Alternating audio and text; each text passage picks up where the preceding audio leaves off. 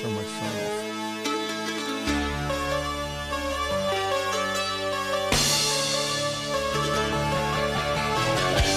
This is Working the Beat. It is Friday, January 9th, 2020. I'm Kevin Cooney along with Mike Kern. It's Thursday, January 8th.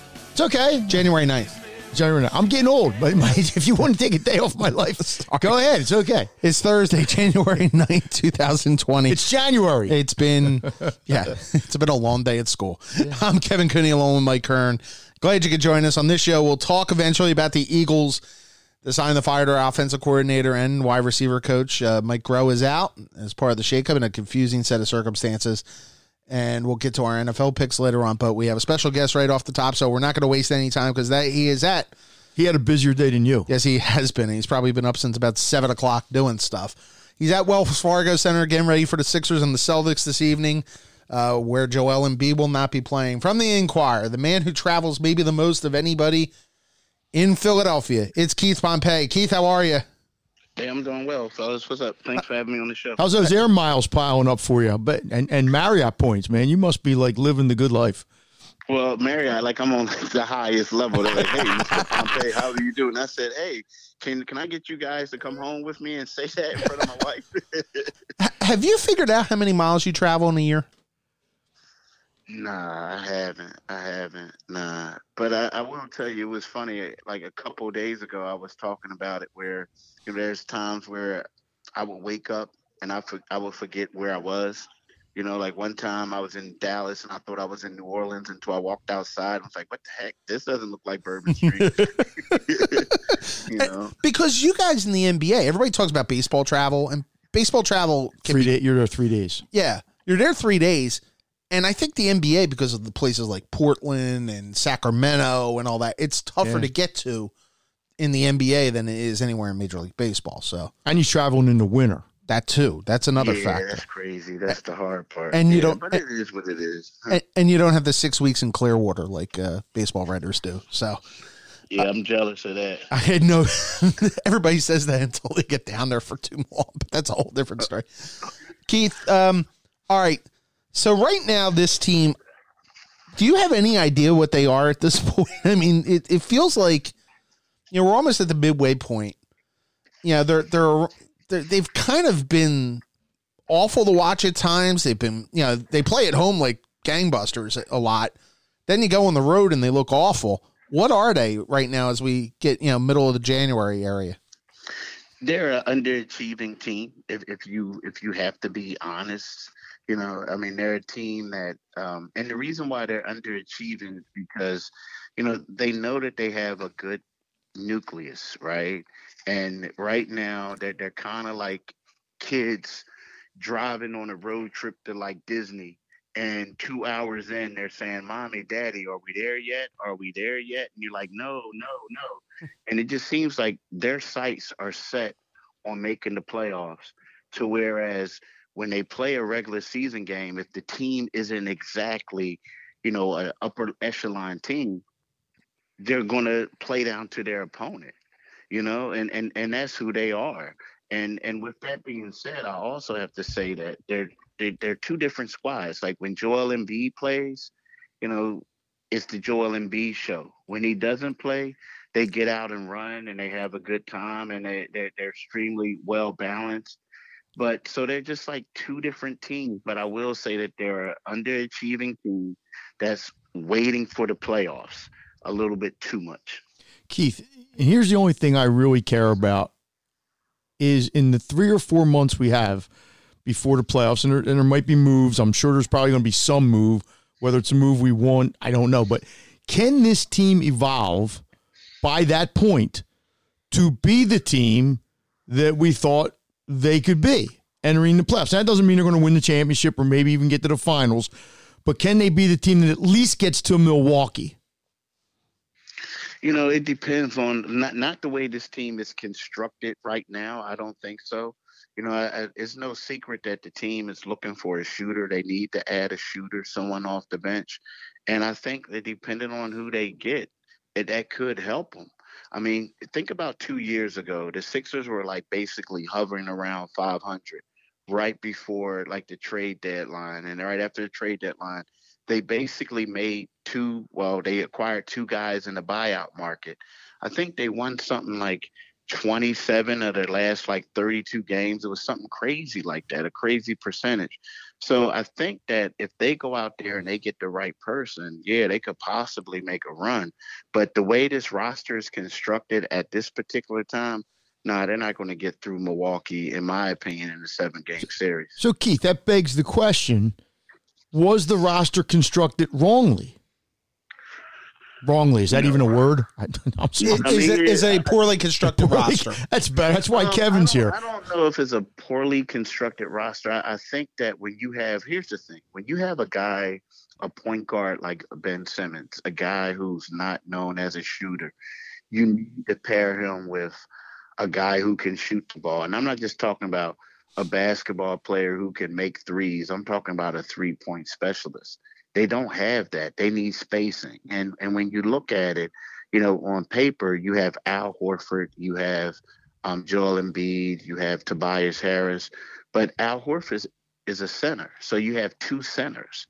So, yes, you won what did they say? You won the press conference initially when you got Al. But now you don't have anybody who can knock down shots, no 3-point shooters.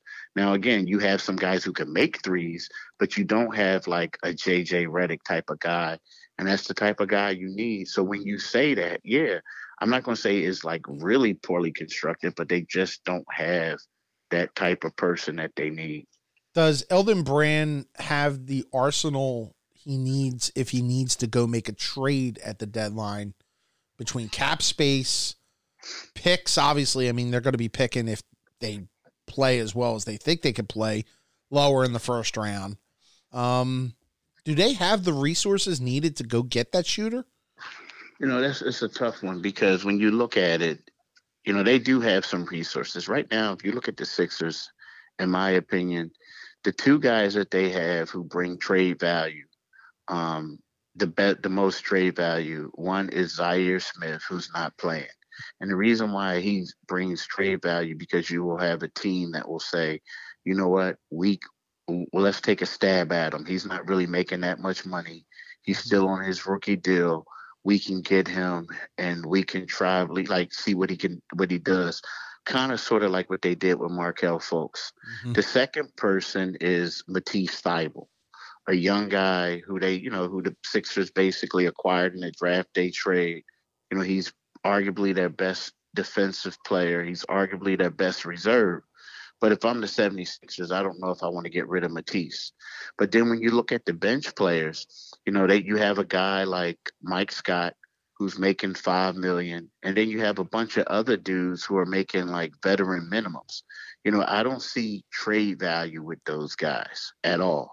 So, and then when you talk about a draft pick, the Sixers are going to, even though I'm saying they're underachieving, they're going to finish in the 20s. Like the upper echelon. Yeah, in the 20s.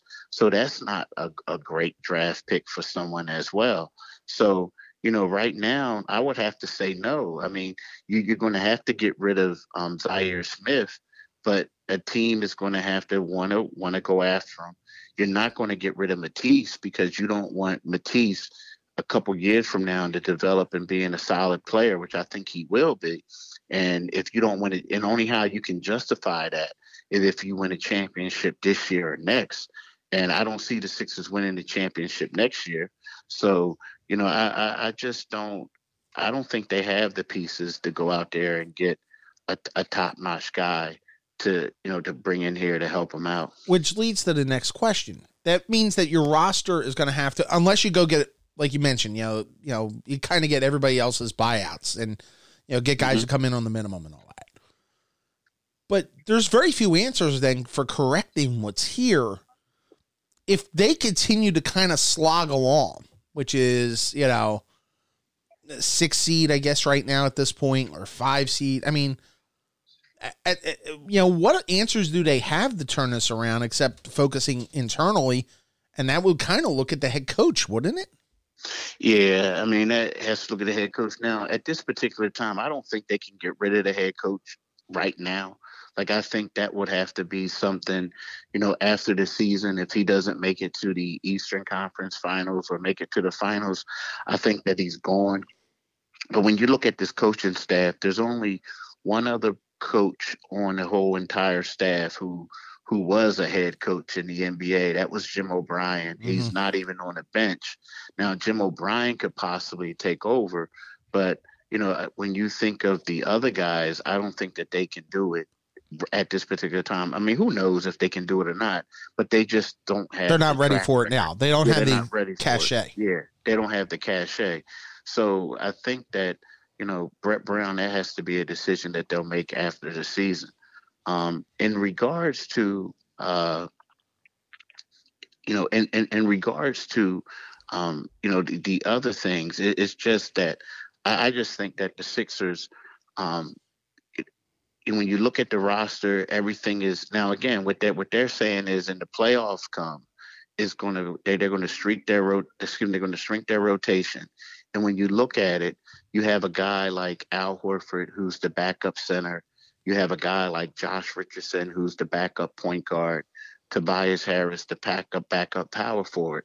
So they're hopeful that if they can get a shooter, and then you have these guys, you can shrink your rotation, and They think that their players are better than the other guys. So, but that's to be determined. But so, we'll see. But yeah, if something happens, if something goes wrong, if they don't make it, you have to know that Brett Brown is going to be the scapegoat. So, Keith, it brings us to tonight, and they're playing the Celts at home. They've beaten the Celts twice, I believe. The Celts are coming off a bad home loss last night. Kemba gets thrown out. But what is the Embiid's situation? I mean, the finger looked grotesque, but I guess that happens, injuries. But what is this going to be a problem? Is this just going to be something where he misses a game or two, or, how do you see this? It's weird. We're still waiting on word, but how long it's going to be. I mean, I have to assume that he'll probably, if he's going to miss time, I have to assume it's going to be longer than a game or two. But the fact that they have Al Horford, now again, ideally you would love to have Joel Embiid out there, but the fact that you have Al Horford and, they can play a more up-tempo style in the regular season, I think that, they'll be fine for the time being. The problem is I don't see them going far in the playoffs with Embiid sitting out. You know what I mean? So it's one of those things, if his hand is bothering him, it kind of benefits them to take care of it now, because once the playoffs start, if his hand is hampering him, I can't see them, coming out of the East. Keith, this is a weird question. I admit it. But, I know that they've gotten to the second round the last couple of years, but with Simmons and Embiid, and you talked about the style of play, how they are one way when Embiid's on the floor, and you take them off, and it's a much different style. And Simmons looks a lot more comfortable, to be honest, at times that way, just running the floor and everything. Can they ever, is it fair to start wondering if they could coexist long term? Yeah, it's fair, but at the same time, it's weird though. I think that, a lot of people say that, but people weren't really saying that last year. Right. And it seems like it's been more, it seems like it's more of a this year question, maybe because of just the way this team is structured. Exactly. You need a shooter. See, the thing is with I think you need a shooter with both of them. You need someone that's going to stretch the floor. And the reason why they're saying that they can't play together is because Ben Simmons isn't your traditional point guard. Both of them like being on the block. They both score a lot of points in the paint, this and that. And then you have Joel because of that, because Ben is down there. Joel gets away with, chucking 11 threes during games, stuff like that. But I think that if you have a team where you have a sharpshooter like a JJ Redick, it may erase some of those deficiencies. Now again, Ben Simmons, he has to improve. He has to, because he's shown that he can make the shot. He just doesn't like taking the shot. Right. So he has to get out of his comfort zone. But so I think that, a lot of people say that. When I look at it right now, are these two guys mature enough to lead the 76ers to the championship as the leaders. Are they? And I would have to say no, they're not. I mean, they're not. They need someone else to help them because their game, like Ben Simmons has to display an outside jumper. Joel has to be in better shape. You know, he has to be dominant at all times. So, you know, when people say that these two guys can't play together, what I'm saying is these two guys aren't in their maturation process to do it right now. So, Keith, answer me this. The coach comes out and says a couple times now, we need him to shoot the ball. And I don't even mean the three. He might be talking about the three. I'm just talking about shooting a 12-footer. Joel Embiid has come out and basically said the same thing. So why doesn't Ben Simmons, is he so defiant in his mindset that I'm not going to shoot, or I'm not even going to look to shoot? Or I don't get this. I don't get, because whatever they're saying publicly, I'm sure they're saying privately. And at some point, you think Ben would take a 10-footer or take a 12-footer. And I don't mean take 10 of them. Or three. Or three. Why doesn't he do it? Because he doesn't have to. And here's my reasoning. Think about this. Typically, like when you came up and when I came up and you covered Temple with John Chaney, if John Chaney covered, he coached a lot of guys who went on to go into the NBA, right? He knew that they were going to be NBA players. But guess what he did? Whenever they did something that he didn't like, John Chaney would take them out the game, right? Well, Ben Simmons Brett Brown never took him out of a game for anything. So it comes to a point where you realize, like, okay, they're not going to take me out. They're not going to do this. I'm going to do whatever I want to do. You know, and you empowered him. So it's kind of like the way the situation is set up for him. Keith, I get that. But what I'm saying is, doesn't Ben himself sit there and say, pride? Boy, if I get the ball 12 feet from the basket and I look to the basket, it's going to make the other team, like it's going to make me a better player. It's going to make us a more dangerous team. And I'm not saying he has to do it 10 times a game. I'm just saying, I would think Ben's smart enough to understand that for me to move up to that next level of whatever I can be, I have to at least have some semblance of that. Yeah, I'm with you, but evidently.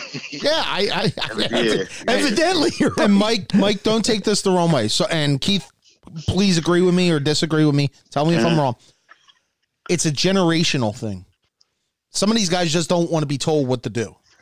And to this degree, Kevin, that too, this is, I also think that the thing with Ben Simmons, I used to always say this, and, I thought, I always thought he would get out of it. But sometimes, and this is, I sound repetitive saying it, but he has like a fear of failure. Like he doesn't want to, shoot the ball where it goes off the side of his hand and stuff like that. And then also, it's here, I hate to say it, like, I know what you're saying, Kern, and it is a generational thing, Kevin, but it's also when you have a coach saying, 1 minute he'll say, I want you to shoot, but then the other minute saying, hey, I don't want to put pressure on him shooting the ball. I want him to play good defense. I want him to distribute the rock. And he does. Do this and do that. Yeah. And that's what he says. That's my role, And then, they're saying we need you to make shots. Well, and he's looking, well, that's what you got Tobias Harris for. That's what you got Josh Richardson for, so that's where Ben is coming from. Can either of you two guys, and you've seen a lot of basketball between the two of you, tell me one perimeter player at any level, but in the NBA, let's say, who never even looks to take a shot? I'm not saying a bad shooter or a reluctant shooter. There's those guys, and that's okay. But it's just like he's almost put a line in the sand and said no. Yeah. And what are you going to do about it? Like you said, there were guys who were bad shooters who kept shooting. Yes, or guys that didn't shoot a lot. Right. Yes, but not Magic when he was coming up was not a great shooter. Jason Kidd couldn't shoot, but he shot. Yeah, it amazes me because Ben's got to be smarter than that. But Keith, and we'll let you go on this one. because I know you're busy down there. Look, is there somebody in Ben's ear saying to him, they're asking you to do too much? Or is this Ben kind of just feeling it this way on his own? I think that I don't know if it's some, like, I know when Brett Brown said, someone say, tell his agent, tell his family, tell this and that. Right. I think what they're saying, hey, be yourself. Like, don't, be yourself, be in your comfort zone, and I think that's what it is. Ben just doesn't want to step out of his comfort zone. And, he needs to do it because, believe me, if Brett Brown said that to the media, oh, he's been saying behind the scenes. He said that being, behind closed doors. I'm pretty sure that there's other people within the organization say, hey, look, we need you to do this, But I just think that it's one of those things where he just doesn't want to, step out of his comfort zone. So Keith, if that's true, true, then why the big thing last summer when they sent out video of him putting it up against G-Leaguers from the 3-point line? Like, why would you do that then? The same reason we've been told the summer before that and the summer before that, and he worked on his outside shot. This is why Keith hates those summer videos, don't you? Yeah, I mean, it was heavily edited. You know what I mean? Yeah. It was just heavily I think edited. I was guarding him, too. I think that was part of the thing. I think there was a Zapruder film cut in there at some point as well. Keith, finally, did they get this together at some point here? It depends. I don't think that, I mean, again, like, we got to find out and figure out what they do at the trade deadline, right? And the buyout market. Ilyasova could be a completely different team, huh? Ilyasova, Barinelli, or whoever those two guys they picked up 2 years ago. Or maybe try to go back and get Robert Covington, a guy who please. Oh, the processors, the processors would love What are the chances you think JJ will be back here? I think JJ right now. The problem is JJ makes too much money right about now. That's the problem. JJ's making too much money. I mean, you could try to make it work, but you would have to give up you got to give up some assets. Because let's think about it. JJ's the type of guy that it's not just the Sixers. Every team that's trying to make a playoff push. Yeah, that's true. They're all trying to go after JJ Redick too. Yeah, and he may look around and say the Sixers Lakers. are not. And the Sixers are not the most attractive option. That's the other problem with it too. Yeah, so, Keith Pompey from the Inquirer. Keith, have a good game tonight, brother. Yep, happy New Year to you, and we'll talk to you soon. Hopefully, as the playoffs get close. Myrtle Beach. All right. Thanks, Keith. Bye-bye. Bye-bye. Keith Pompey from the Inquirer joining us, and I covered Temple with him for a couple years. Yeah, you guys have mentioned that. I covered a lot. I had Jeff McLean for a while, Nardo, Jensen. I had a lot of different personalities in there. Yeah, well, all good times. Yeah. I mean, look, there's not many bad guys in our profession, really, where you sit there and go, I don't want to be with that guy. We'll have them on our final show. But I mean, and Keith is going on. Hey, he when they moved him from Temple to the Sixers, and I mean, he's done a good job with it. It's not an easy beat. No, as you stated when we opened. I mean, the travel is brutal. Travel is brutal. I guess the Flyers travel is kind of the the same thing. I mean, and I know Sam gets some help with Barco, and I guess Keith gets some help with Nardo. And I mean, that's the way you got to do it because it isn't going to get done any other way. But I don't think Keith knows the answers, and that's fair. Like I when you look at, like he says, let's see what they do at the trade deadline. And I agree with that, but I also just believe that there's something here that's not going to get corrected at the trade deadline, and it's almost like a personality of this team. But as Bob Ford said, you're the angel of death. Who, me? Yeah. He's right because you're the first person, and I mean that, I don't mean this nastily, to say that like with the Brett Brown thing, 2 games into the thing, you're that guy. You may be right. This thing may never work. It may never. I just believe that, and you may be right. Their construction right now, and Keith mentioned the construction right now is not good, right? And I don't know if there's take away A and put B in, and it fixes it. I think it's a very, and I wonder. But you do know, though. I mean, right. And Keith said that, look, the last 2 years when they've had a shooter, right, they've been able to make Embiid and Simmons work. Yeah. But now we're talking about guys, both of whom have made the big money, both of whom are, as we've used in this term before, alpha dogs. And now you have Embiid kind of stepping out. They're different dudes. Yeah, and you're now having Embiid stepping out and taking a little pot shot at Simmons, and you know. But we're also asking him to do big things. And if I'm Ben Simmons, I'm looking and going, you can't stay healthy. Well, yeah, but we're also looking at two guys who are one's in his third year, right? One's in his fifth. One's six, really.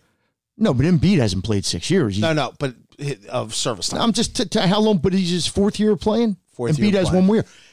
What I'm saying is, Jordan didn't do it till his 8th year. LeBron didn't do it. Now, I'm not saying that it's ever going, but I guess what I'm trying to say is, like, if you look this thing out from an 8-year to 10-year window, I don't know, because I don't know if they never change, if this is who they are 3 years from now, only maybe a little bit better, it may not work because they both have flaws. Right. They have fundamental flaws. But if you're the Sixers, and here's where I go back, and you saw what worked. They had shooters. 2 years ago, they went out and got 2 shooters. And then everybody said, well, they can't. You were down to 1 shooter last year. Right, but 2 years ago, they couldn't guard the Celtics wing guys. Right. Okay, but once you construct a team, if you had these 2 guys, wouldn't you want to kind of surround them, even if it meant you might not be as good defensively or... Mike, this is the modern NBA. The modern NBA is shoot. Well, and they don't shoot. And they've got 2 centers, and that's a good thing when Embiid can't play. Let's say when Embiid's out for 3 weeks. We joked at the beginning of the year they were trying to win the 1988 title. Well, I think the Horford move was partially to hurt Boston. I don't know this. I don't know what their thinking was. Their thinking might have been that we got to keep Embiid's minutes down Boston, so we can get to the playoffs. And Boston's still upgraded with Kemba as opposed to Kyrie. Well, you think, yeah. I mean, if nothing else, it's substituting one star for another star. And a little quicker star at this point, and a little younger. But all the guys that killed the Sixers 2 years ago, I think most of them are still there. Yeah. I guess. I don't know. They might have to they're talking now about them trading Hayward for the big guy from Dallas or whatever team. Maybe it's not Dallas. But I'm just saying is, you're the Sixers. You constructed this team. Tobias isn't going anywhere. No. You're stuck. You've almost put yourself in salary cap. Horford ain't going anywhere, right? He's 3 years. So if this doesn't work. With 2 max contracts. 3 max contracts if you can't. Well, no, I'm saying your 2 center priests. But doesn't Tobias have a max contract too?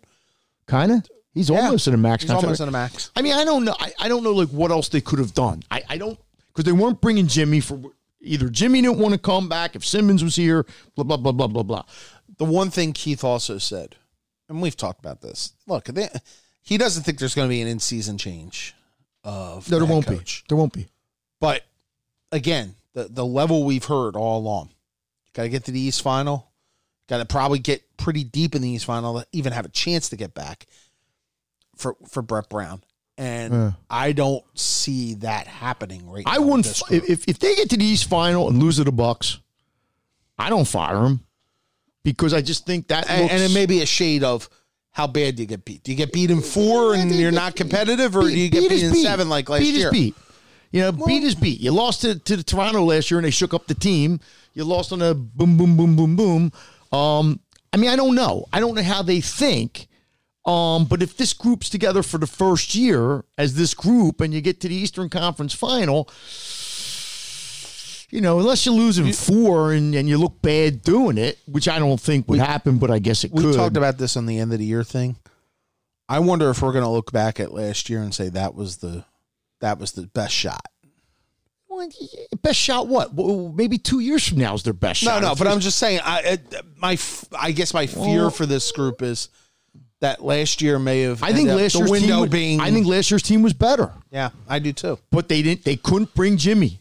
That wasn't going to work, and apparently JJ wanted too much money. Yeah. Okay, fine.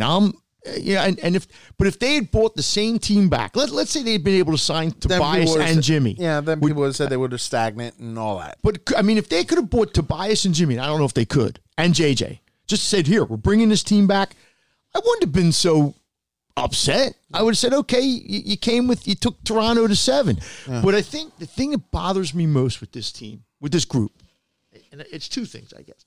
When you've talked about many of them, I mean, that Joel, eat better, be in whatever. And maybe he's just going to be that guy that's never quite in shape. I don't know.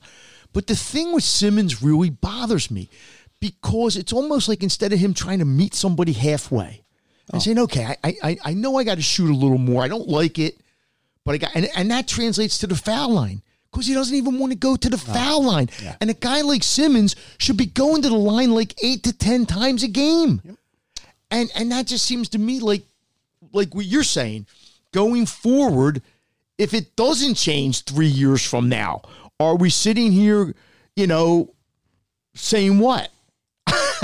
Well, you know what we're going to be saying. But what's the alternative? You say Embiid's on the market now. What are you going to give me for him? What would somebody give you for Embiid? Seriously, you get more for Simmons. But either one of them, you're not going to get back what you think you should get back. Nobody's knocking on your door with an equal trade. Would you agree you would probably get more for Simmons because of the injury history? That's a good question, Kevin. The one thing that I'll say about Embiid, I mean, there's not many Simmons. There's not many 6'10" guys that do what he does. But there's not many. Embiid is a transcendent there's player not many when he's Embiid. healthy. Yeah, I get it. He's almost Giannis. He's not Giannis, but I mean, when he's healthy, he's a 30 and 12 guy, pretty much. When Simmons is doing what Simmons does, he's a 20, 10, 10. Play good defense. That's a good question. I guess it would be depend what team was looking for what. Right. I mean, that's. Do you think anybody's ever calling the Sixers, like saying, "Hey, is Simmons?" I would bet you by the end of the year. I mean, before that though. I mean, like somebody calling the Sixers and saying, "Hey, that ain't working out real good, Elton." And would it surprise me if there is a phone call made by a team in this offseason? No. Well, you raised an interesting point a couple shows ago, Damian Lillard. Now, I don't know much about Damian Lillard except he's a good player. I know he's a really good player. You said he's 29. But I don't know, if the Sixers traded Simmons, it fundamentally changes everything they do. You'd almost be starting from ground zero again. Because now you won't have the defender that you have. There was a rumor yesterday about D'Angelo Russell from the Warriors. For who? Simmons for D'Angelo Russell trade. And I think you're nuts. You would be nuts if you did that. And even if it was Russell and something, and I don't know what the something would be that the Warriors would give you. Mm-hmm. I just think in that you're. I mean, and that doesn't mean maybe D'Angelo Russell's a 20-point scorer. I'm not saying he stinks, but you're just no. And you know what? Simmons would probably fit in great on Golden State. Yep. Because they got by next year they'll have 3 shooters around them, right? Yeah. All right. When we come back, we'll talk Eagles and we'll get into the NFL. They did. What did the Eagles do? They did. Okay. A little shake up and a little confusion out of the Novacare complex. Plus, which came first, the shake up or the confusion, or chicken or the egg? And then we'll get into our NFL picks. That's all here on Working the Beat right after this. Looking to reach the sports fans of Philadelphia in a brand new way. This is Kevin Cooney. Each week, the Working the Beat podcast with Mike Kern and I brings the hottest topics into this sports crazed town with the people and the events that shape the landscape. Now, your business could connect with those people by advertising on the Working the Beat podcast. Join us at 267-546-7277 or email us at workingthebeat@gmail.com to find out how you can reach out to this growing audience. It's the best sports talk in Philadelphia, and you can be a part of it. That's 267-546-7277 or workingthebeat@gmail.com to join the Working the Beat podcast family. And we're back here on Working the Beat. I'm Kevin Cooney along with Mike Kern. And just thanks to Keith Pompey for joining us here on the first portion of the show. On a night where he's got to cover on a night where he's working. Game. Yeah. He's probably tracking down fingers, and that looked a little gruesome. It did. Would it surprise you if he's out to the All-Star break? What's that, 6 weeks? 4 weeks? 4 weeks, 5 weeks. I mean, all I know is the finger was sticking. And apparently, President's Day look, I've had those before. Not to that extent. Right. I guess it would be 6 weeks.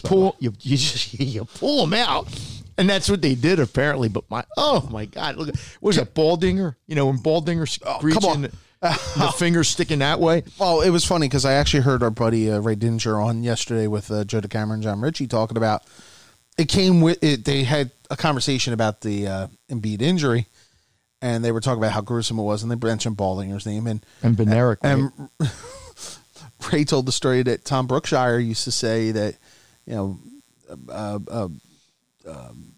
Chuck would go into the huddle and, like go on a rant and everything, point fingers at people.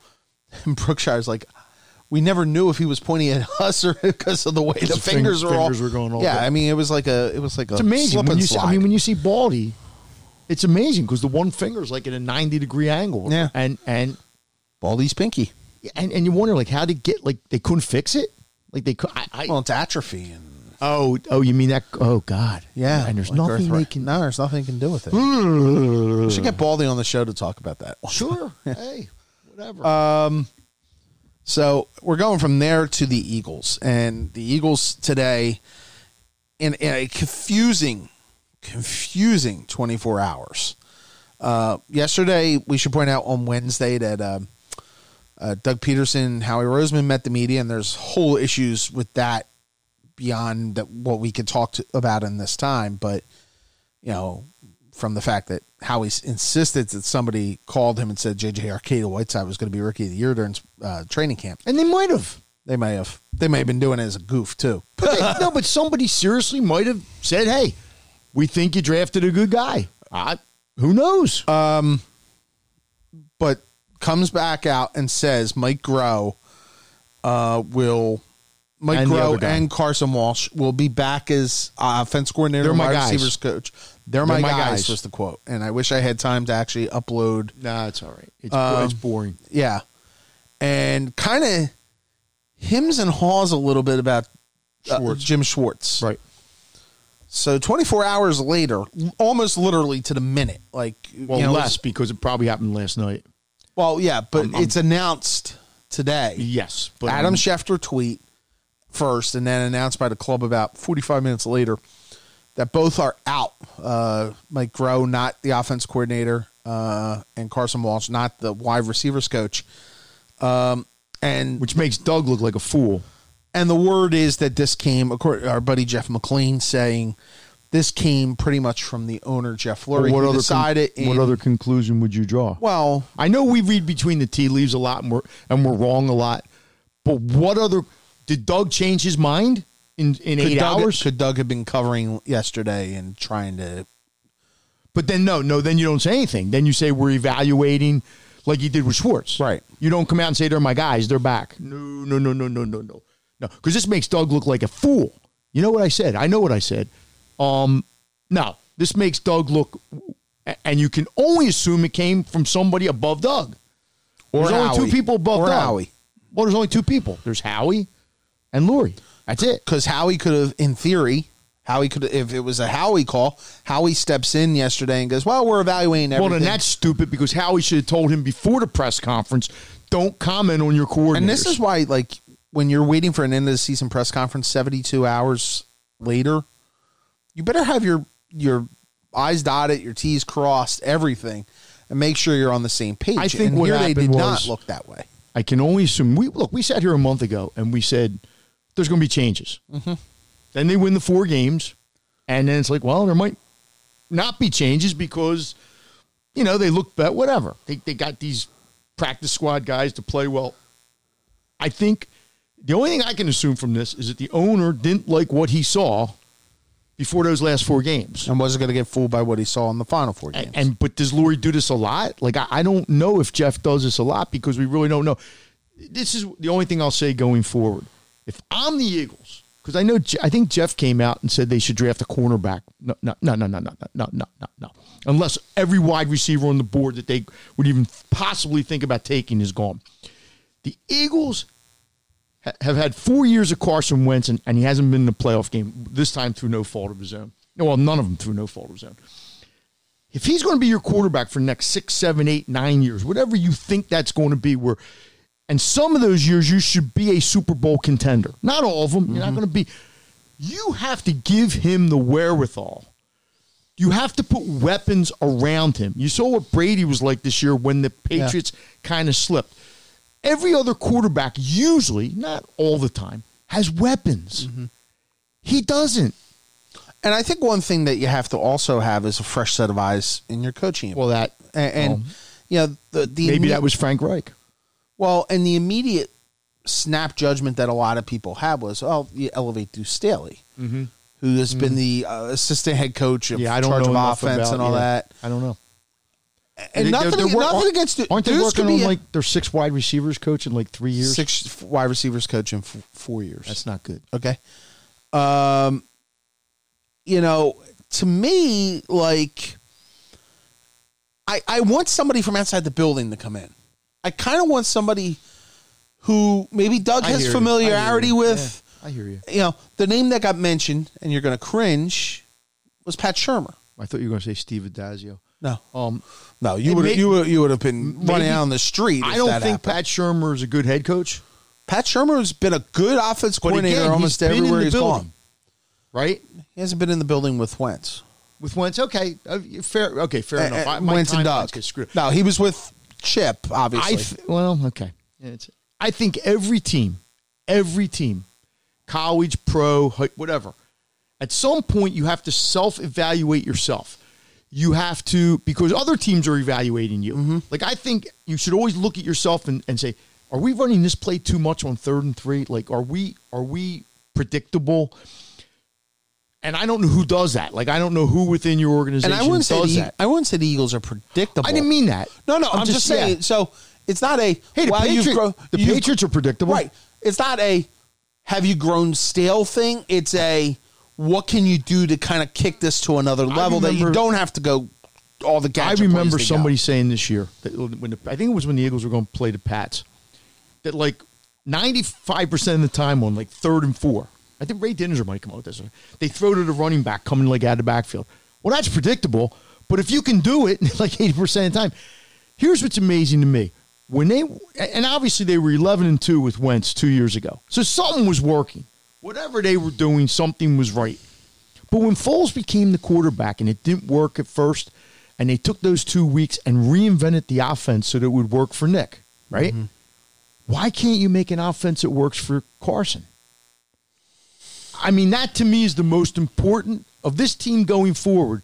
And whatever they did in those first 13 games in 17, obviously was good because he would have been the MVP of the league. Are they running the same offense that they were running then? Is Carson less mobile because of the knee injury? Did he have better weapons that year? I'm just trying to go back. You're spitballing. Yeah, and I think they probably had some better weapons. Well, Alshon was better. Right, playing with Aguilar was better. That was his one good year. Who else was it? Torrey Holt was could go deep. A better over the top thing. Yeah, Jackson would have been better. You had a jive for like half the year, right? And then you had LeGarrette Blount, who I think that to be honest, the Eagles have missed. I mean, probably, sure, yeah. Ertz was pretty good that year. I'm guessing, was. Yeah. They had Selleck at that point too, I seem to remember Trey Burton too. I seem to remember Carson making more plays with his feet then. And somebody brought that up today. I think that was the part of the last 4 weeks that was encouraging. That Wentz was able to move out of the pocket, did not seem anchored into that little area between the hashes, and was able to make plays. So it was almost getting Wentz back. And I thought Crow, if you want to give Crow a lot of criticism that it took 12 weeks for this to happen, you give him credit that in the final 4 weeks he adjusted and was able to get him outside. Somebody was making the point, and again, I think it was on Get Up, but I'm not probably, that the Eagles didn't have enough plays for Carson where he was just a runner. Like, they said, like Russell Wilson, there's plays where obviously the Baltimore quarterback does that. I don't know how much Mahomes does it, especially since he injured his ankle early this year. But it just seems to me, I want Carson like 3 or 4 times a game when you do that, the whatever they call it. They used to do the run-pass option with Foles, and you don't hear much about that anymore. Because sometimes when he goes to do that handoff to Sam, there's nobody. Like, the end goes right in. And I'm not saying you do it 10 times because he'll lose his leg. I understand that. But to me, Carson still can be a weapon that way. And they just drop him back in the pocket a lot. And I'm just like, especially when the left side, the right side of your line's out. And I don't know, but he played well in those 4 games. I know they didn't play anybody except for the Cowboys. And even that you would question, but go ahead. They're okay. I mean, they got talent. They don't, whatever. But he looked good in those 4 games. I mean, he took the dung that he was playing with, and they played well enough to win. It wasn't always pretty, but to me, everything on this team. And now here's the question to you: do you go to Carson and say, Carson, will he have any input on who was the next offensive coordinator? Oh, I'm sure that he'll be consulted in some form. You think He's so? a franchise quarterback, yeah. Well, but do you think that that's how? I don't know. And that's why I'm asking. And this is where like the dilemma comes in.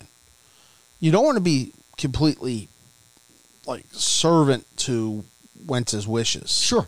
Because you have to find somebody that works well with Peterson. And yet Doug can't put somebody there who's just his guy. You almost have to find a way to make it work. That's what makes the discussion about the discussion about Shurmur interesting. It's going to make one name that got mentioned earlier, and I don't know how serious this is or not, is Joe Brady, who's the offense coordinator at LSU, who used to be with the Saints, who does have an NFL background. Oh, and he made Burrow. Yeah. I mean, okay. I mean, would that be interesting? I don't know, but I would think it's more. And again, this is nothing against Deuce Staley. I think Deuce Staley, if he became an offense coordinator, would be just fine. I hear you. I'm just at a point of it's too much Doug.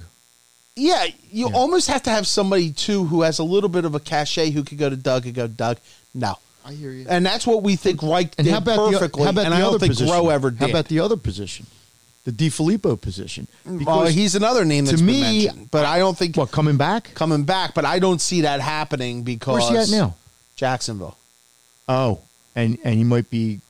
Well, there's questions about what that staff's going to look like. Who got the job? Did they... Well, Marone stayed, but there's questions about... Oh, crap.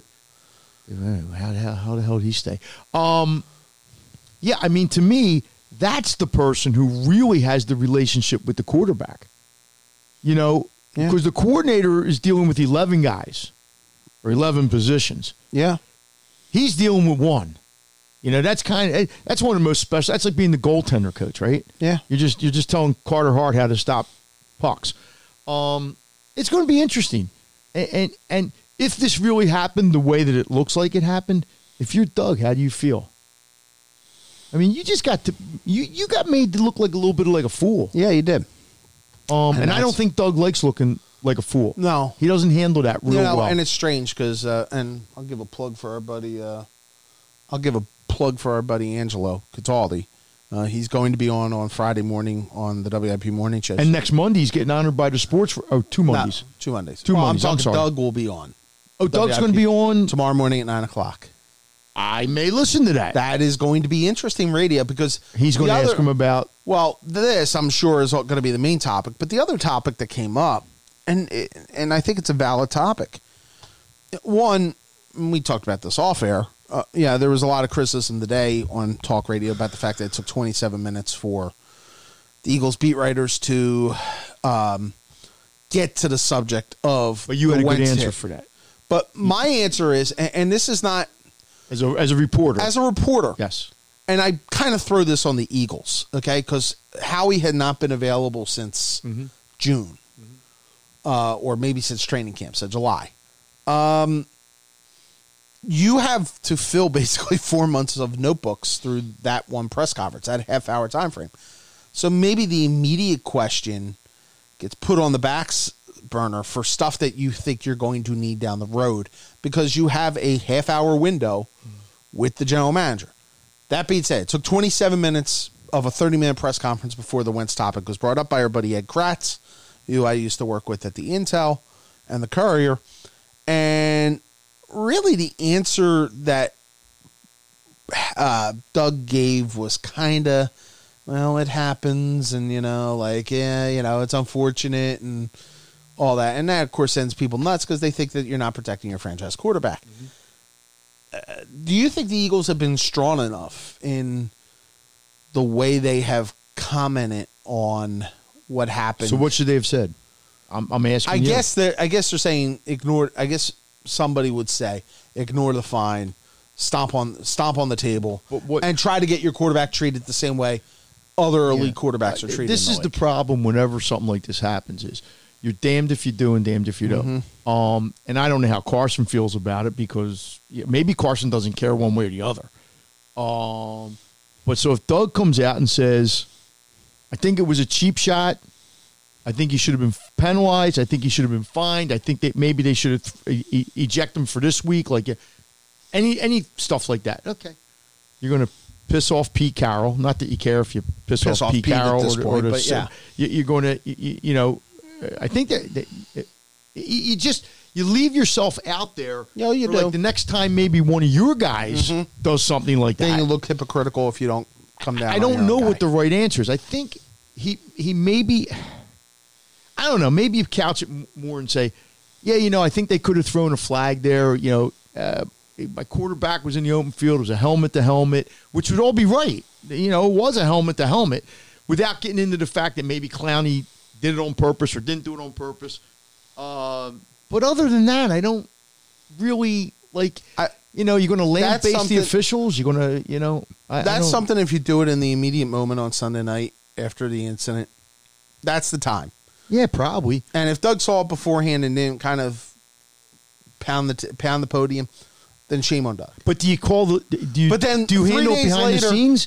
Do you call the league and say, hey, guys, I didn't go public with this, but I'm telling you right now, you've seen the film. That's a dirty hit. That guy should have been penalized. Protect my quarterback. My quarterback should get protected like Russell Wilson would get protected or Rodgers. And look, I've seen times this year, to be honest with you, where Wentz they've thrown a 15-yard penalty on some guy like coming through the line. A love tap to the side of the face. But I don't think he doesn't get protected the same way Wilson and Rodgers. Well, then again, I mean, Wilson's been in the league for 7 years and won a Super Bowl. I don't know if that even factors into it. I'm just saying, Tom Brady, you can't touch Tom Brady. Drew Brees, I think, is kind of like that a little bit. Is he protected the same as Mahomes? And I don't know if Mahomes can. And the other thing was he was out of the pocket. That's changes it. But that doesn't change helmet to helmet. Yeah, and I don't think the fans, when Doug answers it the way he did, I don't think it makes the fans feel good. Regardless of what I think or you think or what is politically correct. The fans, I heard fans calling in that after Malcolm Jenkins should have taken Russell Wilson out of the game that time when he came in on that blitz. I'm like, okay, I get it. I get your mentality. Or somebody should have taken Clowney out. There was some guy called up and said, like back in the day, there was no way Clowney would have survived that game. They were like, okay, well, no. Yeah, it's funny. On my way to school today, I heard people say, "Oh, it was on the morning show, and I don't want my coach to not show emotion." Well, guess what? Then Bill Belichick would never be your head coach, right? I mean, look, it's like I used to say when Larry Brown said too much, right? It would always be, "Oh, Larry." I can tell you who the guy in Kansas City didn't say enough. Right? Like no coach is ever perfect. I'll tell you who I think the perfect combination was, to be honest. Go ahead. Charlie. Charlie was good. Yeah. Charlie was as perfect at handling getting the messages across, protecting his players, ripping his players when he needed to. Charlie, to me, was the perfect But I'm talking example about in press conferences, what we get with guys. People will say Andy Reid never told you anything, which he didn't. He didn't. But then when Larry Brown would tell you too much, then he would get ripped. He would get ripped. Yeah. So we want it like both ways. We want it both ways. Who was a guy other than Charlie that would have been like that kind of guy? I'm trying to think. Well, we know it's not a hockey guy. Hockey guys, if you're saying the guy's breathing, it's... yeah, you're probably right about the hockey guys. I'm trying to think. So what sport are we... Oh, you already gave me Charlie. Boa. Boa may have been I think people said Boa would have been like the Larry Brown kind of thing. Hey, look. And then by like year 12, Andy doesn't tell you anything. Well, no kidding. He's been here 12 years. Like, what don't you know? Oh, God. All right. So we have hit divisional playoff weekend. I always have believed this is the best weekend of the NFL season. Although the weird thing is, I don't think it's going to be that great this weekend. No, there's a lot of points. Well, look, last weekend. Big point spreads. 3 of the underdogs won. Oh, go ahead. Yeah. So Play your music. we got to play. I almost played the wrong music. Here we go. Just point me where you wanna go. Take me to the action. Take me to the track. Take me to a party if they're threatening in the back. I've been working all my life. Can't afford to wait. Let me call my wife so I can tell her I'll be late. I want to easy. All right. So Now, last week, yeah. because I noticed from the Bettors Insider stuff, whatever, the underdogs went 3-1. Could have went 4-0 if Wentz didn't get knocked out. And apparently that's a trend. The last 3 years in that round, the underdogs have done teams. very, very well. Visiting teams, because the visiting team's usually the underdog. I don't know. I haven't looked into this weekend yet, so I don't. And I had all the underdogs last week, so I guess if I went 3-1. This week the spreads are much different. I mean, there's some heavily favored teams. The only game that's under a touchdown, I think, is the Packers and the Seahawks, because I haven't really studied it. But this is the week where you get the team come with a week rest. You know, won their division. Was one of the 2 top seeds. And as we've seen in the last 6, 7, 8 years, the 1 or 2 seed usually winds up going to the Super Bowl. Right. So, of course, that doesn't bring in the spreads. I mean, the Packers could win by 1. Kansas City could win by 1. But usually those teams don't lose a lot in this round. So, what that means, who the heck knows? And so you're not as excited. What you're trying to tell me is you're not as excited as you usually are for this weekend? Yeah, because I think the number of double-digit seeds, I think that makes it... Not good teams? Yeah. Yeah, pretty much. So as we look at the pick segment, and we'll start with the first game. It should be on. Where's my music here? I don't know. Where's your music? My music's not working. Well, then you'll have to do it without music. Oh, no. There it is. Okay. All right. So I'll throw the game out. What's the first game? It's the Saturday at 4:30 game in the NFC at Levi's Stadium in Santa Clara. Vikings and the 49ers. The Vikings the 49ers are 7-point favorites. Hey, give me your... Over-under is 44. I know you're going to take. You're going to take the Niners. No, I'm taking the Vikings. Even with the wide... See, I was leaning towards the Vikings. The Thielen injury scares me. And Diggs sat out the last 2 days with like a flu. Right, like a and flu Cook has had the shoulder issues and everything. But if they were all healthy, I would think the Vikings have a really good shot of winning this game. I would agree with you. The Niners... But you know what happens I'm scared about Garoppolo. You know what happens when we agree. I'm scared about Garoppolo in a playoff setting. I don't know why. I just am. Well, look, the first game for every quarterback in a playoff, no matter who you are, and Jackson lost his playoff game last year. He hadn't played the whole year, but yeah, I mean but the Vikings were such a can they win a big game? Then they go and win a big game. It's like now everybody's like, can you win another one? It's tough. But it's tough, by the way, being the road team 2 weeks in a row. Sure.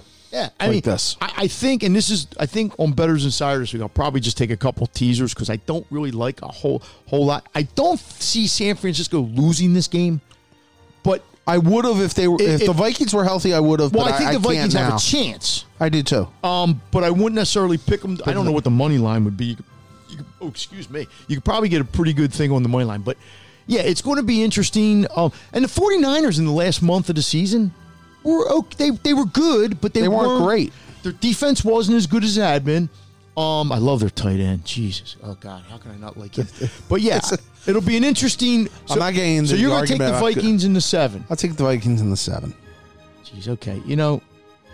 Just so we're different, against my better judgment... You're going to take the Niners? Just to be different. Okay. I because of the injuries. And you know what? Thielen will probably wind up catching 2 touchdowns, and Diggs will have 2 touchdowns, and, Of all the home... Who are you rooting for in that game? Like, who would you rather see win? Oh, I want to see chaos at this point. So I would rather see the Vikings win. Okay, fair enough. I love chaos. Okay, fair enough. And that being said, I think the Vikings are the only road team that will win this weekend, or has a shot to win this weekend. I don't think they are, but okay. Okay. It's fair enough. The night game on Saturday night, Titans are 10-point underdogs at Baltimore. I will say this. and I think the whole key to this game, Over-under is 47, by the way. can the Titans get up on them? I think if the Titans, if Baltimore's up 10-0 after the first quarter, I think it's probably downhill. It's going to be tough. But I'll tell you what, the Titans are pretty good. They're not. They got a lot of grit. They got a great running back. Now I don't know if he's going to be able to. Derrick Henry, yeah. I don't know if he's going to be able to do what he did last week. Well, they took all the pressure off Tannehill. But Right. Tannehill has played really well. The key here for me is Lamar Jackson hasn't had to do anything for 3 weeks. So whatever bumps and bruises he had, Could be rusty too. he could be a little rusty early. Mark Ingram will be back for this game. He will play.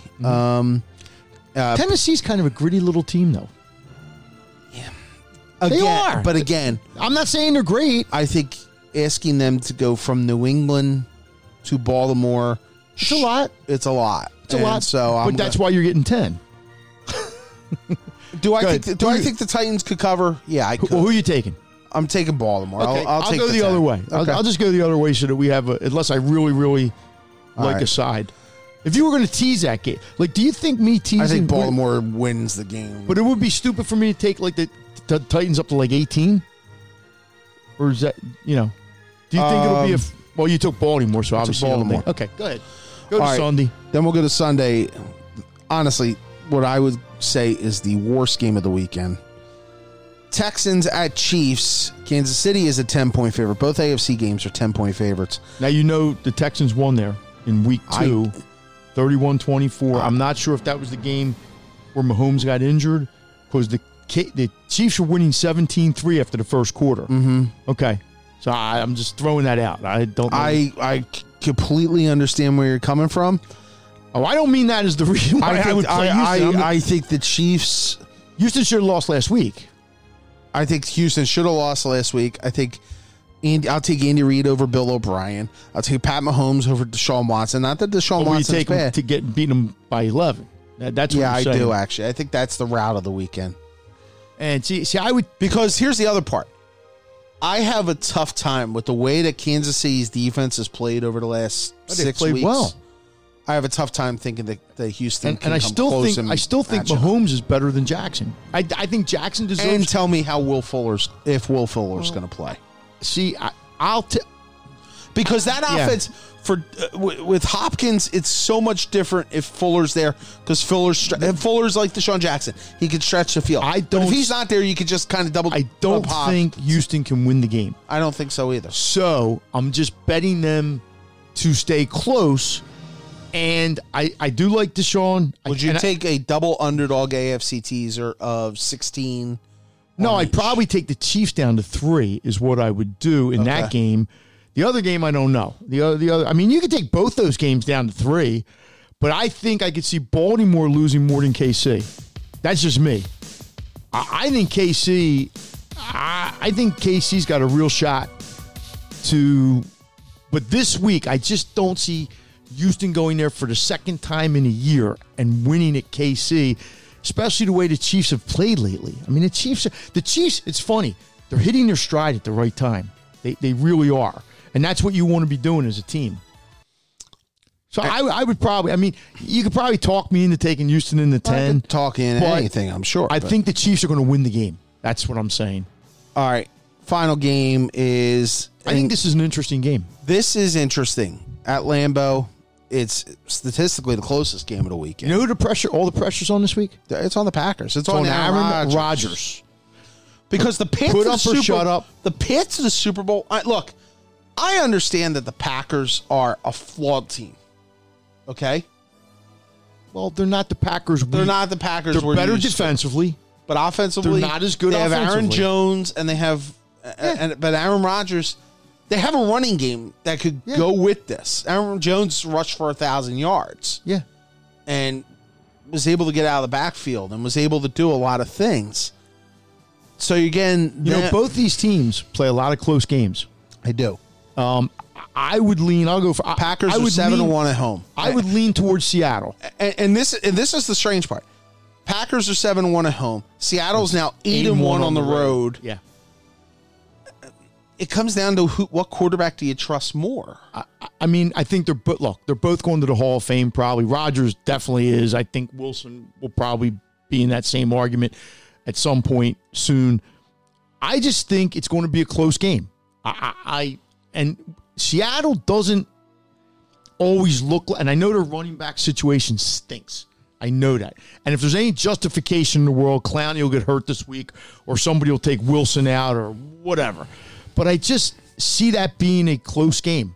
And, yeah, I'll take a shot with maybe it's asking too much to say, Seattle, you went to Philly, now you got to go to Lambeau. And the Packers used to be unbeatable at Lambeau, especially in the postseason. Strange part is that if somehow Minnesota wins, Seattle's playing for a home game. Yeah, I never thought. Well, yeah, I never thought of that because, yeah, you're right. I mean, if Minnesota were to pull the upset, yeah, you're right. Then I might even like Seattle more. What's all right? My traditional rule on this weekend. This is an unofficial. And I don't like any of these games. I mean, I'll be honest with you.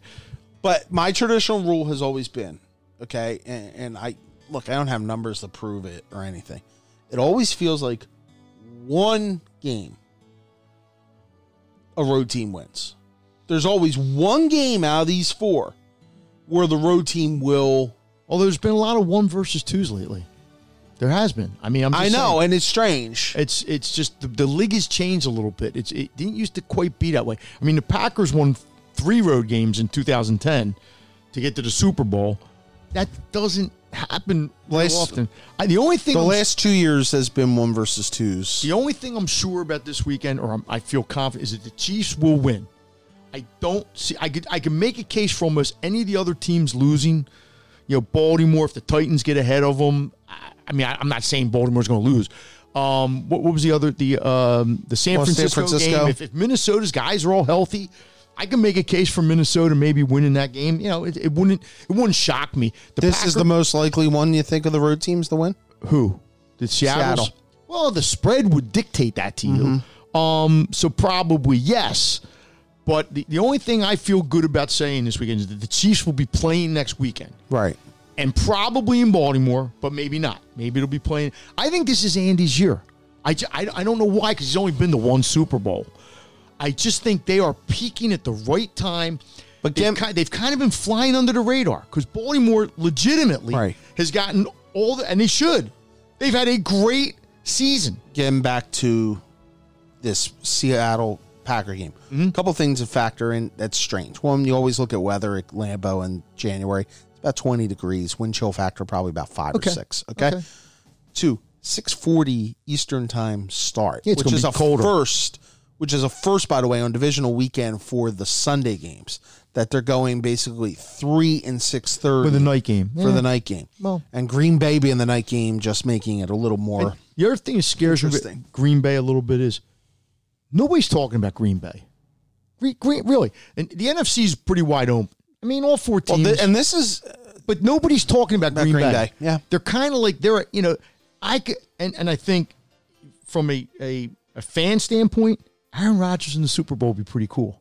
You know, 9 years after he went to his only Super Bowl with the coach, with a first-year coach.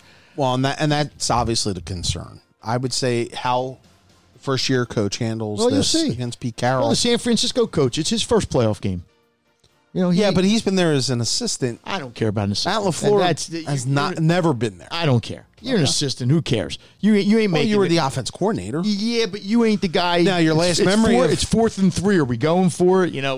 Well, the last memory of him is having Matt Ryan drop back in the Super Bowl. Well, yeah, that's not a good. Not exactly. But I mean, it's like either. It's like you know, up 28-3 with 2 years ago. The Rams.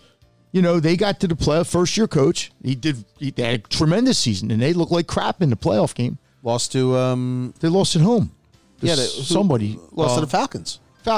Now last year they got to the Super Bowl, so he obviously they look like crap in the Super Bowl. Well, hey, look, that was Bill Belichick. That was as much Bill Belichick as it was them looking like crap. All right, so I'll take the Packers. I'll take Seattle. I'll take the Chiefs. I think we both like the Chiefs. I'll tell you what. I'll take Baltimore and I'll take the Vikings. Yeah, I could be different and take the Texans just to somehow cover the game, but I just think the Chiefs are. No, you can't. Yeah. Realistically, come on, you know. I'm telling you, if next week here the 2 best teams in the league are in the AFC, I think, That doesn't mean they're going to win the Super Bowl. Just means I think the two best teams. Depends on the matchup, and there was obviously. 3 teams that won 13 games in the NFC, so I can't. I think Baltimore, Kansas City next week would be fascinating. It would be because Kansas City lost at home last year in a shootout. That would probably be a shootout. We should point out that would be the 3 o'clock game next Sunday. It would be. The AFC is the 3 o'clock this year. That would be. And in the NFC, I mean, like, I guess what I would root for, I want to see the Packers, and that's nothing against Seattle because I like Seattle. And I think that's what makes the whole Eagles situation. Not that I think. I'll tell you the game I don't want to see. What? Packers Vikings. I do not want to see that game. I don't need to see that game. You could probably guess that game. But I don't want to see that game. Saw that game 3 weeks ago. I want to see Packers 49ers, or I want to see 49ers Seahawks. I'll tell you what, Seahawks Vikings would even be okay for me. Two teams. No, it wouldn't do anything for me, but I think it'd be so fascinating to see a 5-seed host. It would be neat one year just to see that. You know, didn't the year the Eagles played the Cardinals? The Cardinals were like the 4 seed, right? Cardinals were the 2, actually. They were the 2? I think. The Eagles were the 1, or the 6. Okay, I thought the Cardinals Eagles went to Minnesota 1, and then the Cardinals were the 2 that year when they went to the Super Bowl? Yeah. Okay, yeah, I thought they were lower than that, but that's okay. But no, a 5. I think, maybe they were a 3. I think a 5-6 matchup would be pretty cool. You know, it might not be the marquee thing that we want to see, but hey, 2 teams. Nobody gave a snowball's chance in hell. I mean, nobody thought the Vikings were going to beat the Saints. Most people, a lot of people didn't think Seattle was going to beat the Eagles, and they might not have if Wentz didn't get clocked. Are you fascinated by the idea? You know, we talk about the NFC being this wide open. Now, it sounds like Wentz would have played this week from what Doug said yesterday, although maybe we shouldn't. I don't want to get into whether they would have won this week. Come on, jeez. They would have been playing with me and you at wide receiver at, where would they have been? At Packers? And everybody's, they won at Green Bay. Yeah, they won at Green Bay. I mean, would it have been nice to have the Eagles playing? Sure. Would it have been nice to, and let me ask you, so if the Eagles were at Green Bay this week, they'd be 10. No, they wouldn't be that high. They'd be like a 6, 7. If Seattle's 4 and the Eagles had beaten Seattle and had Wentz as their quarterback, they'd be like about what Seattle is. It wouldn't be 10. There's no way in God's green earth it would be 10. 8.5. No. Kevin. I think it's over a touchdown. No. Kevin, I'm just telling you. It would be, why would it be any different than what Seattle is? Because Seattle, as you have mentioned to me this week, it was 11-5. Yeah, but if the Eagles had taken Seattle out, you know, and I'm not saying it would have been, I'll put it this way, it would have been between 4 and 7. It would have been between 4 and 7. Okay.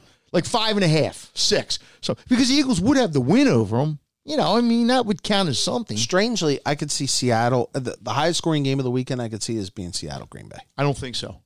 Baltimore. Because of the reasons you said, the weather, night. And Seattle plays a lot of those low-scoring games.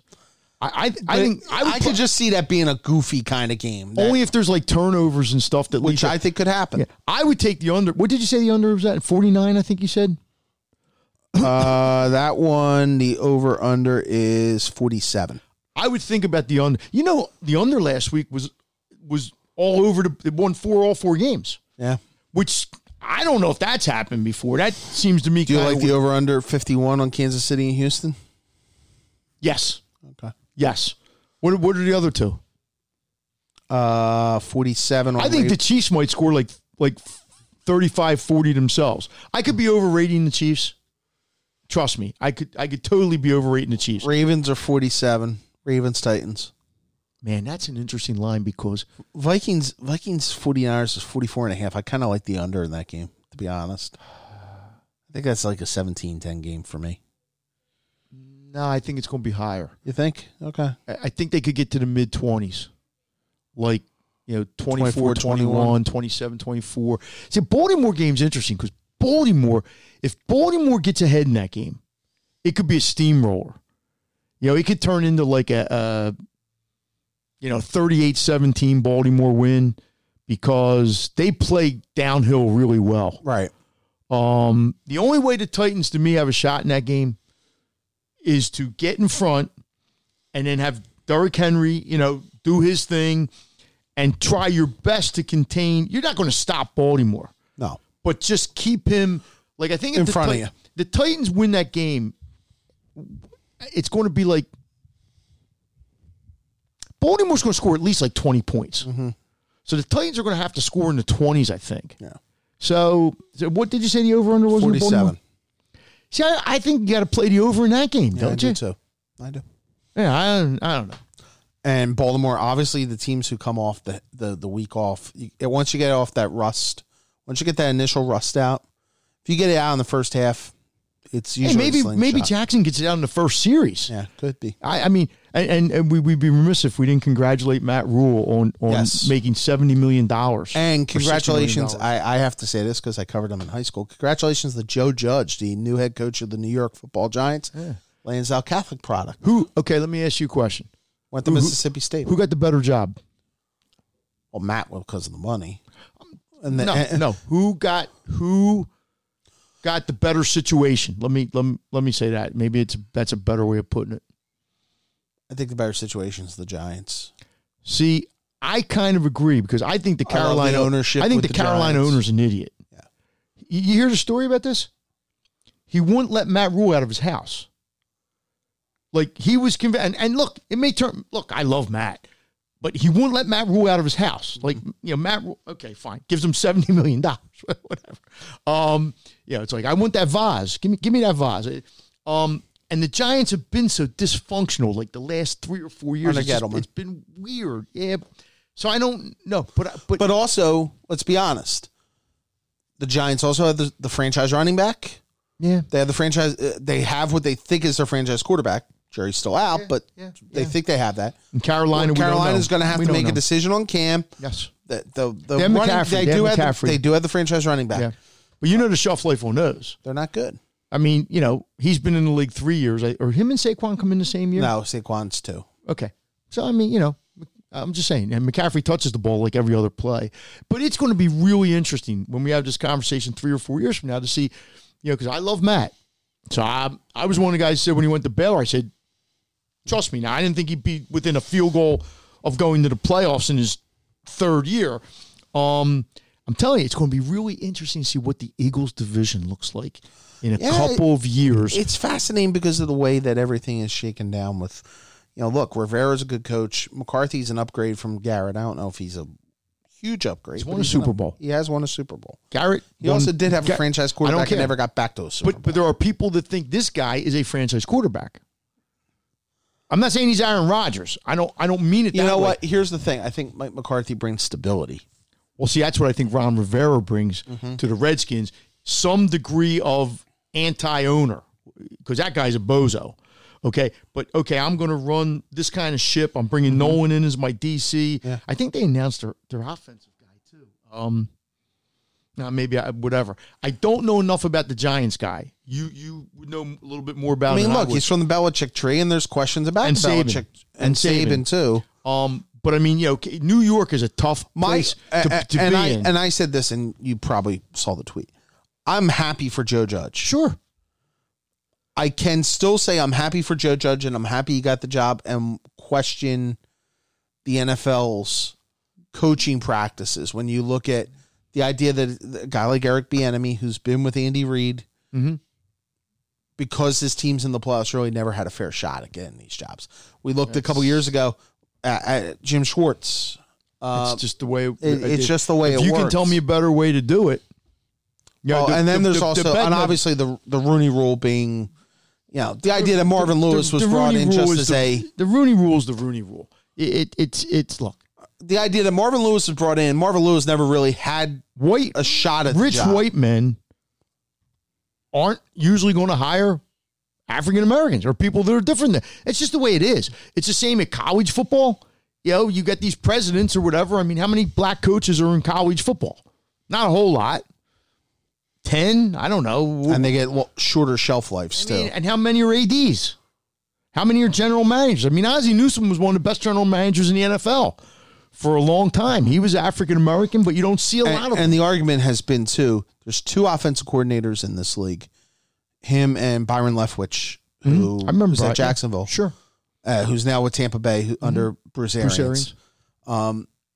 That pool, that's where the level's not being filtered in. And, of course. And that's where I'll give Bruce Arians credit. Bruce Arians both him and Todd Bowles, both Leftwich and Todd Bowles are his two coordinators, because he wanted to give Todd Bowles bet you another there aren't shot. a lot of coordinators at Division I football. I'll bet you. I mean, but let me ask you a question, because this is, I think, the biggest. Can Judge handle New York? That's a great question. Because to me, anybody just that goes tries- to anybody, whether you're a player, a coach, to me is like, can you handle? I don't think Adam Gase can handle New York, but that's me. I think I see pitchers or players all the time sign with the Yankees, and I'll say, you can't handle that. Like, but they do, because they're getting oodles and oodles of money. But I think and maybe Matt never got a chance to interview with the Giants because they were already in their negotiations with Judge. But it would have been, because I think Matt could handle New York. He just seems to me that type of guy. And I think he'll do fine in Carolina.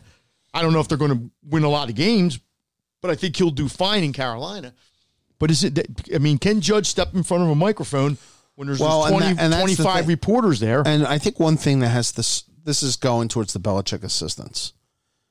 If you try to be the Belichick in the press conference in a market like New York, and you're Joe Judge, you're unless you win 6 Super Bowls. If you win 6 Super Bowls, you do whatever you want. There was an interesting thing what you were talking about a guy like Bieniemy having to wait. They were talking about this today. One guy, and I think it was a Belichick assistant, might have been, who's their offensive coordinator now that they keep saying might get a job, the Cleveland job maybe, the guy who coached in Denver. Josh McDaniels. I think the Patriots were like in the Super Bowl that year. And he said to Josh, take the job now. Mm-hmm. So, and then you come back and we coach. Right. Then after the Super Bowl. And maybe that's the way you have to do it. Maybe you have to say, I guess when a team's in the playoffs, it's different. I mean, I don't know what the right way or the wrong way would be. And then, you have to say to the coach, who's Bieniemy's coach?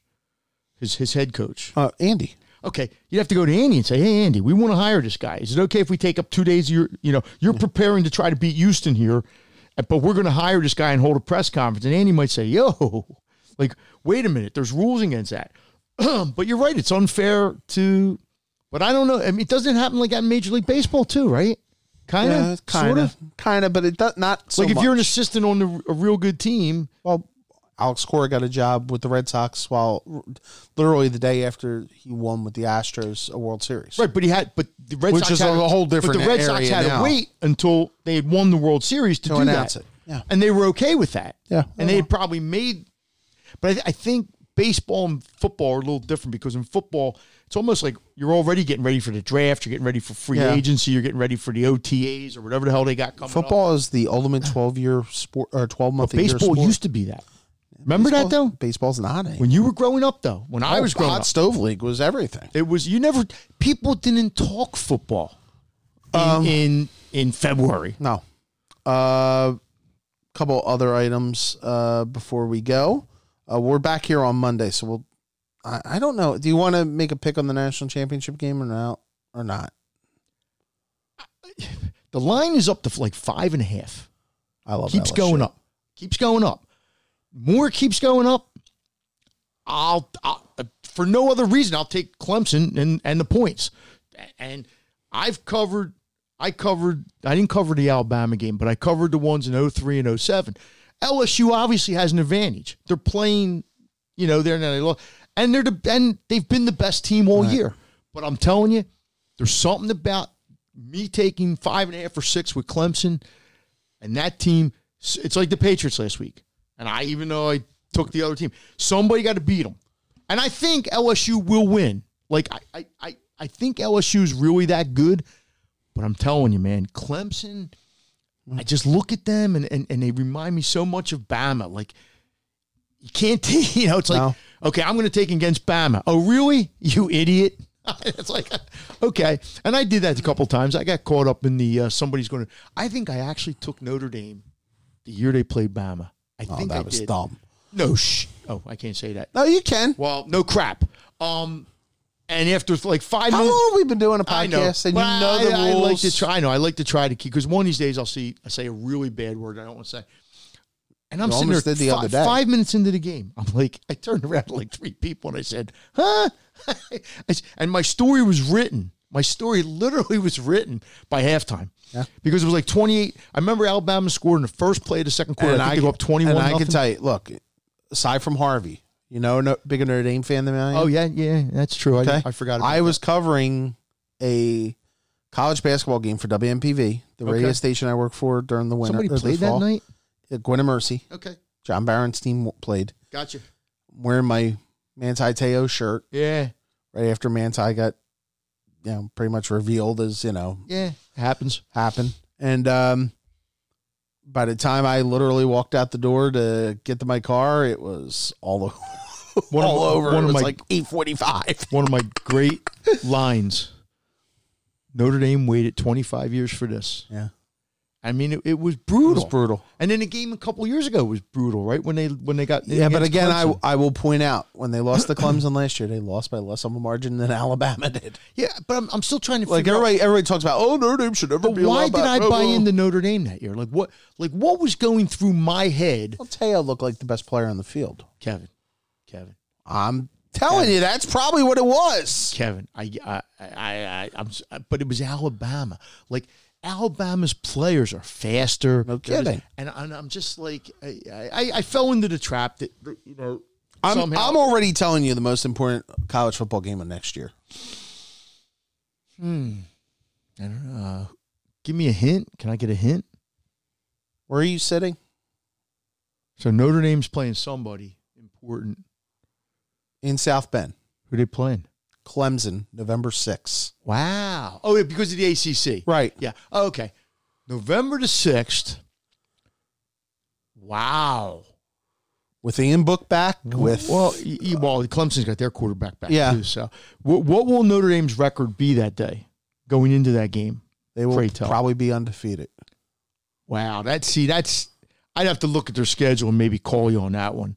They'll have Stanford at home. That's their toughest game in that. No Michigan or Michigan State. Oh, they get Wisconsin at Lambeau. That's it. Nope. Okay. Probably going to be favored in that game. In Wisconsin, yeah. Will Clemson be unbeaten? Probably.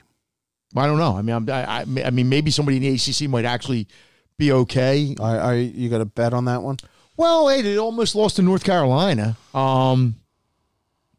Could you? Okay, let me ask you a question. If they're both unbeaten, it's the biggest. So Clemson would be ranked in the top couple, probably 1 or 2. Yeah, and Notre Dame would probably be like 5th or 6th or 4th or somewhere along those kind of. Mm-hmm. Wow, would you go to that game? Oh, well, I'll give Notre Dame this. What would the ticket cost? Well, Notre Dame has jacked ticket prices up. No, but But here's the other portion of this. Okay. Notre Dame now, this year for the USC game, and I'm assuming they're going to do this next year for the Clemson game, you have to buy a season ticket. Yeah. So basically they're trying to act like Temple. Yeah. Saturday, November 7th is their... You're telling me they're trying to act like Temple. Yeah. Give me the games before that. Give me their schedule before that. Well, this is the non-conference games. Akron, Citadel, right, and South Carolina all at home. That's Notre Dame's schedule. No, this is Clemson. Clemson, okay. BC on the road, Louisville at home, NC State at home, Syracuse at home, Virginia at home, at Florida State, at Wake Forest, at Georgia Tech. That was a lot of home games. So that's not in the order of the games. That's no, because they haven't. They said date TBA because of the way that. That's fine. Yeah, I don't know how good South Carolina's going. Yeah, you probably. I can. What's Notre Dame's? That's what I'm looking up now. But you already gave me. The two highlights are okay. Hold on here. They go to Ireland to begin it. To play who? BC? No, they're playing Navy. That's a good game. Yeah. Well, let me ask you a question. Can the Middies win that game? I don't think so. Well, it ain't like the Middies haven't beaten them before. You're lucky the quarterback won't be back. He's really good. He's really good, but that's why I'm saying I don't think so. Yeah, but he was like their third string quarterback at one point, right? Yeah. I'll tell you what. I'm not saying they're going to lose that game, but it's going to be closer than a lot of people think. It's going to be a football game. Let's put it that way, because the Middies will be so up for that game. Yeah. Navy, right, in Ireland, right. By the way, I thought about taking that trip. Go ahead, do it. Okay. Arkansas, yeah, at home. They stink. Western Michigan, that should be a W. I'm guessing. At Wake. That'll be closer than people think because Wake's got a good coach, but okay. That's actually in Charlotte. Okay. Wisconsin at Lambeau. Mm-hmm. Stanford at home. Mm-hmm. At Heinz, the play Pitt. Mm-hmm. Off on the 24th. Duke at home. Mm-hmm. Clemson at home. Mm-hmm. Georgia Tech at Mercedes-Benz. Mm-hmm. Louisville at home. Mm-hmm. At USC. So here's the bet. What do you think Another two bye week. if I called somebody in Vegas, because they'll post an odds on anything, the odds that Notre Dame's unbeaten when they play Clemson? What do you think? I think they could lose a game. I think there's some loser because Wisconsin's they'll be favored in just about every game, I'm assuming, but that doesn't mean they're going to win. Maybe Wisconsin, they don't. Maybe it's a pick 'em. It depends how good Wisconsin is. Right. I don't, but I'm telling you, Navy, there's some years they go to Pitt and it's a scary game. And I'm guessing Pitt ain't going to be that good. By the way, technically the Wisconsin game Is it a Notre Dame game? Notre Dame home game. Yeah, okay. Well, whatever. As part of their Shamrock series. Yeah, I get it. But I'll bet you that there will be at least one or two games in there that they either lose or come very close to losing. But for college football, as a fan, I want that to be two unbeaten teams meeting in South Bend in November. With one of them ranked like one or two. You want to know when the last time that probably happened? Florida State. Florida State game in '93. How about the year they played Bama? Did they played USC? But USC wasn't really good that year. They played Stanford in October, and then they played USC last. And USC was not that good. I was at the Florida State game. I covered it. It Catholics versus criminals. It was. No, that wasn't the case. No, Miami. Catholics versus criminals instead of Seminoles. Yeah. We went to Lou Holtz's house 2 nights before the game. He invited the media over. It was fascinating. It was fascinating. He took us downstairs. He had a room like you got here, only about 3 times the size. We had a picture of him and the Pope. I asked him a question about when he was at Arkansas. They'd beaten Oklahoma in an Orange Bowl where the second string running back. He was delightful. His wife was delightful. And when you walked around the campus, because I remember Florida State got off the plane and Florida State was great. Even though they only beat Nebraska by 1 in the Orange Bowl. I said to someone, I said, me and Mike Bruton was there. Mike Bruton was from the Inquirer. Right. I remember Mike. I said, Mike, Florida State doesn't know what they're getting into. You could feel it. And I'm not a Notre Dame guy. You could feel it. You could feel, and this is why I give Florida State credit. Notre Dame had a pass at Dawson. Lake Dawson, I think was the guy's name.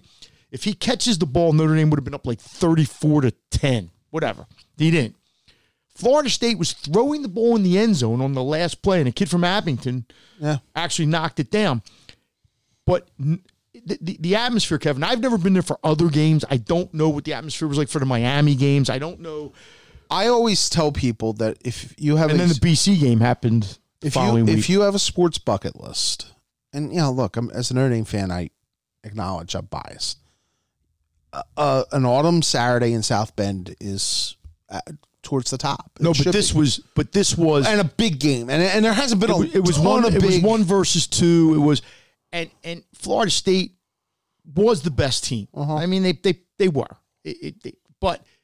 I'm sitting there, and I remember me saying, I said, they don't know what they're getting into. To me, on my bucket list would be, I would like to see Notre Dame USC at both South Bend and the Coliseum, like a back-to-back year kind of deal. And the thing is, I think if that game had been at Florida State that year, because I still think would have got blown out. Lou Holtz, to me, was the greatest one-game coach in America.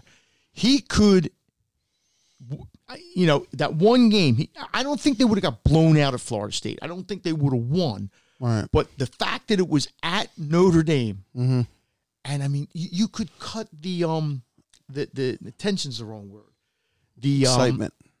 What word am I looking for? Just it was palpable. It was, and they had the thing the night before where pepper alley. Oh my God, it was it was the only thing better would have been if it was a night game. Plus, there's Parisi's in Notre Dame. I don't know what I never made it to Mike. I never made it. I've only been to South Bend a few times. Italian restaurant. Yeah, but here's the question. Would I have gotten in? Oh, you could get in. On a Friday night before a game? You call I would have called like a year ahead and said, hey, I'm coming next.